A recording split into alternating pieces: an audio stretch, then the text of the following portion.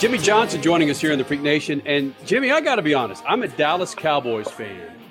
And to this freaking day, I misspell your first name as a Y for Jimmie Johnson versus Jimmy. I know it. How many times does that happen to you still to this day, Jimmy? So many, obviously. And honestly, I had a heartbreaking moment with the Y being on my name. My very first die-cast car, so excited for it to come out when I was in the Busch Grand National Series. And we approved the imagery for the car, and it had my signature on the top of the car. But the outside of the box, I didn't know what it was going to look like. And sure enough, in big block letters, it's Jimmy with a Y. And I was heartbroken. And then to add to this, I've been able to meet Mr. Johnson a few times. And the most recent time I met him, he said, "Man, you're messing things up for me." I said, "Really? Why is that?"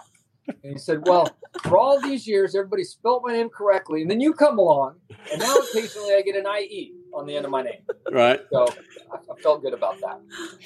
I just want to, it's just my personality, but I want to correct people in tweets. It drives me crazy. Hold on one sec. You're going to love this. Uh-oh. What's going on here, man? He's going back to the secret room. Mm-hmm. And he's going to get another bite of that steak. That's right. Interrupting Jimmy at lunchtime. No. My helmet bag, right? So for the weekend.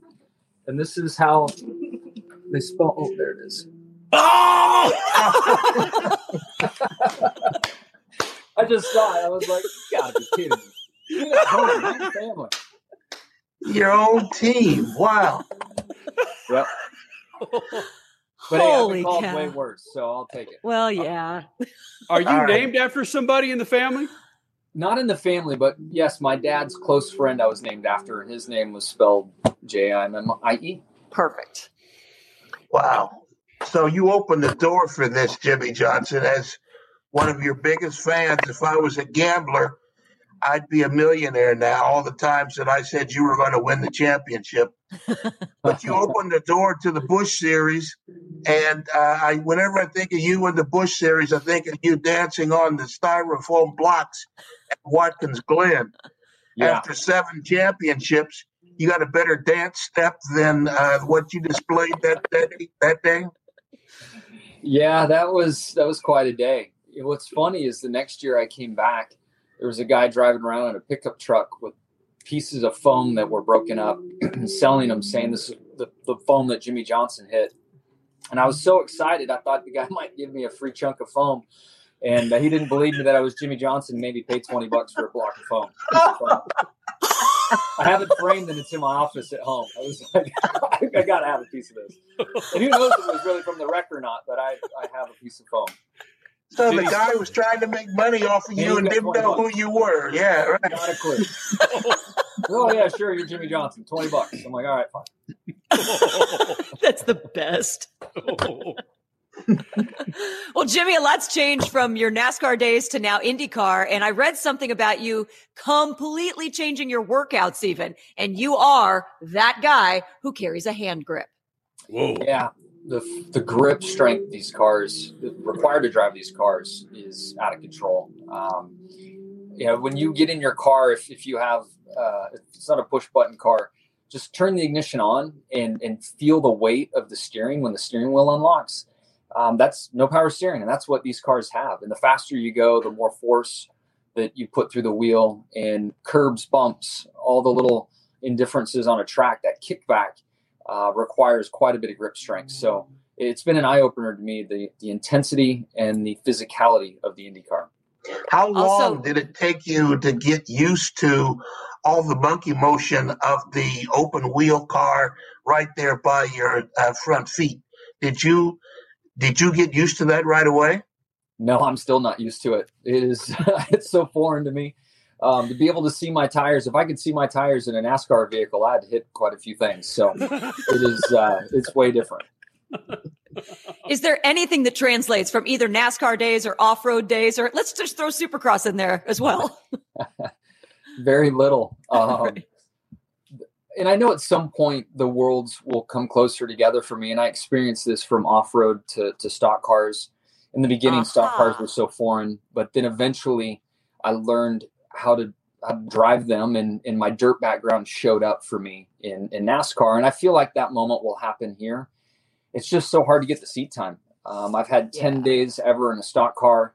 5 of those were full test days. The other 5 days are little 45-minute practice sessions and a short race that you have. So I need more laps, and it's tough to be a rookie in this era of time. One, through budgets and the teams and sanctioning bodies being aware of the expense to go racing. And then the COVID era has taken a toll on rookies as well. And although I'm 45 years old and not a rookie in many minds, it is a totally different world for me. You brought up being a rookie. You brought up the craziness going from stock cars to IndyCar. And there was the quote several weeks ago how Danica had to bite her tongue going from IndyCar into NASCAR. Do you think she would have bit her tongue now, Jimmy, given how far we've come in society, the recognition of women in sports, and women can speak up without recourse? Do you think if she said something today that there would be as much blowback as there would have been back then? Well, I think society is evolving and changing, and I'm not sure it's where it needs to be yet, and I'm not sure it's equal. As a father of 2 daughters, I hope that world is very close by. I don't think it should matter gender, color of your skin, your beliefs, and should affect your opportunities in life. So, the world is evolving and changing. It's great to see that. So I'm happy for the progress, but I still think we all know there's a long way to go. How educational? Go ahead, Steph. Has there been any hazing for Jimmie Johnson? Your 7 championships, when you get into the garage, a lot of drivers say, yeah, prove this, kid. Any hazing going on? Dixon put student driver on the back of his golf cart the other day. So I still owe him. Thank you for reminding me. The good news is you still have tires on that golf cart. I'm sure you heard the stories from last year. I mean, but Tony Kanaan is your co-driver in this car. Come on. Carvana is completely safe because Tony is the biggest prankster in the entire pit area. So you've got some good mojo on your side, I would think. I do. And what's wild is Dario and Tony both have told me stories of pranks they've pulled off and are encouraging me to keep this tradition alive. And I can't imagine putting so much effort into a prank. I mean, they're pretty extensive. Yeah, cutting apart Tony Kanaan's $10,000 Trek bike, that's a prank. Yes, I'm surprised that didn't go to blows. I'm surprised they didn't end up fighting on that deal. Wow. Jimmy, growing up in Southern California and the off-road days that you had, was there a strong desire to get into open wheel prior to stock car, or was it just whatever can help put food in my mouth and eventually in front of my family at the time? No, for me, you're absolutely right. I mean, being on the West Coast, Rick Mears, Roger Mears, Robbie Gordon, all those guys transitioned from off-road racing into IndyCar. There were IndyCar races nearby. Cal Wells with his race team, started and established in the area. That was my focal point. And to my surprise, the manufacturer I was driving for and guided me through my career so much was pulling out of IndyCar. And I went to Long Beach Grand Prix for one of my meetings, thinking that I was going to have a Trans Am ride offered to me. And then hopefully after that would be Indy Lights and then IndyCar. And when I sat down in this meeting, they said, look, we're pulling out of open wheel. And if you want a future in motorsports, you need to move to the East Coast and figure out NASCAR. And not long after that, I had a one-way ticket to North Carolina and been there ever since. Oh my goodness. So this whole IndyCar thing. Oh, by the way, this is how we do interviews at home. This is awesome. Henley Jimmy. So your path was going to be open wheel. It changed obviously with Toyota pulling out. But Jeff Gordon was the one, if we read through all the stories here, Jeff Gordon kind of mentored you once you got to NASCAR, right? And then he was the one that helped push you through in your career. Yeah, he did. I was very fortunate to have quite a few help mentor me along the way. And when I go to the off-road days, having the Herzogs help me race in the Midwest in their off-road truck in the late 90s. They bought the ASA team that I drove for. They then bought and started the Busch Grand National team that I drove for. And then got a fly buzz in the tower here. And then that's when the conversation happened with Jeff Gordon. And that's through their Busch program is how I was able to race Jeff and be noticed. And so grateful for many steps along the way and just people believing in me and giving me that chance. So where I'm trying to go with this is people, the last several years have been crazy for so many people, especially the last year with COVID and people losing their jobs. You have a focus about what you think your life is going to be. And then suddenly, that's not going to happen, whether something's pulled out from underneath you or another change happens, but you still make things happen because you were still passionate about motorsports and you still surrounded yourself with the right people and things still went forward. I think it's a great story. No, I appreciate it. You're right. I mean, there were many in motorsport as a driver, doors are closing all the time and you have to figure out how to separate yourself from the crowd. And literally, it's going to sound kind of cheesy, but it was very effective. When I moved to North Carolina, I printed like 1,000 business cards. And at the bottom of the business card wrote professional race car driver. I would go and sit in the restaurants where the team members would eat lunch, show up early, pass out business cards, collect business cards. Back then, we were faxing one another. And I would have all of the post-race press releases faxed to these team managers and just worked it.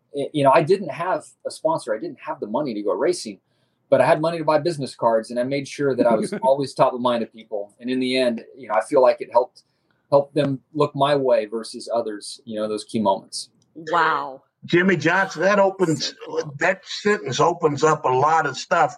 You bought a one-way ticket. You had a lot of confidence. And a lot of guys in your position, when they get to North Carolina, they'll sweep out garages, sleep on floors, on couches, the whole couch surfing thing. Did you have enough confidence to go beyond all of that and to launch this career anyway? I believed in myself for sure. I didn't know where it was going to take me, but I honestly, motorsport has been such a passion to me that if it didn't mean I was a driver, I felt like I would be on a team somewhere, that it wasn't a dead end road for me. And, you know, I had made this decision to travel, you know, mid to late teens and it's probably 18 or 19 when I left home to move to North Carolina. And I was all in. You know, I was going to find a way to make a living in motorsport. I'd hoped that it was being a driver, but there weren't any guarantees. So wait. 7 championships later, you could honestly say that you were prepared to do something else other than drive? What in the world could that have been? Yeah, you just never know how it's going to work out. I mean, what's really interesting and kind of helps prove my point, although I don't think you want to believe me, and I'm joking with you, is in the rookie class for my Busch Grand National Series Rookie of the Year, Rodney Childers was one of the rookies I was competing against. And Rodney has turned into a multi-time, you know, Cup Series champion as a crew chief. He wanted to be a driver, but he's there as a crew chief. So you just never know where your opportunities are going to take you. Wow. Jimmie, let's wrap this up. What's it going to take to get you in the Indy 500? Of course. You got to throw that out there, huh? I'm surprised it took this long. Yeah. Hey, you've known us long enough. Right. No, there is more of an opening than there ever has been. You know, I think the next realistic step is to test on an oval and see what that experience is like.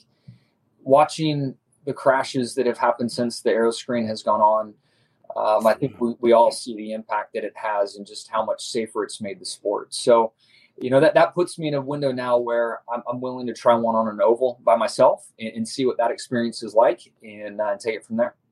And you realize if you ever do that, and I'm just going to assume that you would win the Indy 500, you would then need to become a Formula One driver and then win Monaco. I mean, because you want to get the Triple Crown eventually. I love where your head is on this. I do. But I think there's too much gray in my beard for an opportunity in Formula One. Well, it would match the color scheme on the Mercedes car. Oh, okay. The silver arrows, you'd fit perfectly. I should keep my optimistic point of view that I had when I was young. I bring up a great point. Right. I need to keep that work ethic going. I need to get some more business cards and head to Europe and pass it on. Greatness. I am a race car driver, I promise. Jimmie, it's always fantastic. You take time to join us here in the Freak Nation, buddy. Good luck to you. We'll see you later on down by the track. All right, bud? I appreciate it. Thanks, everybody.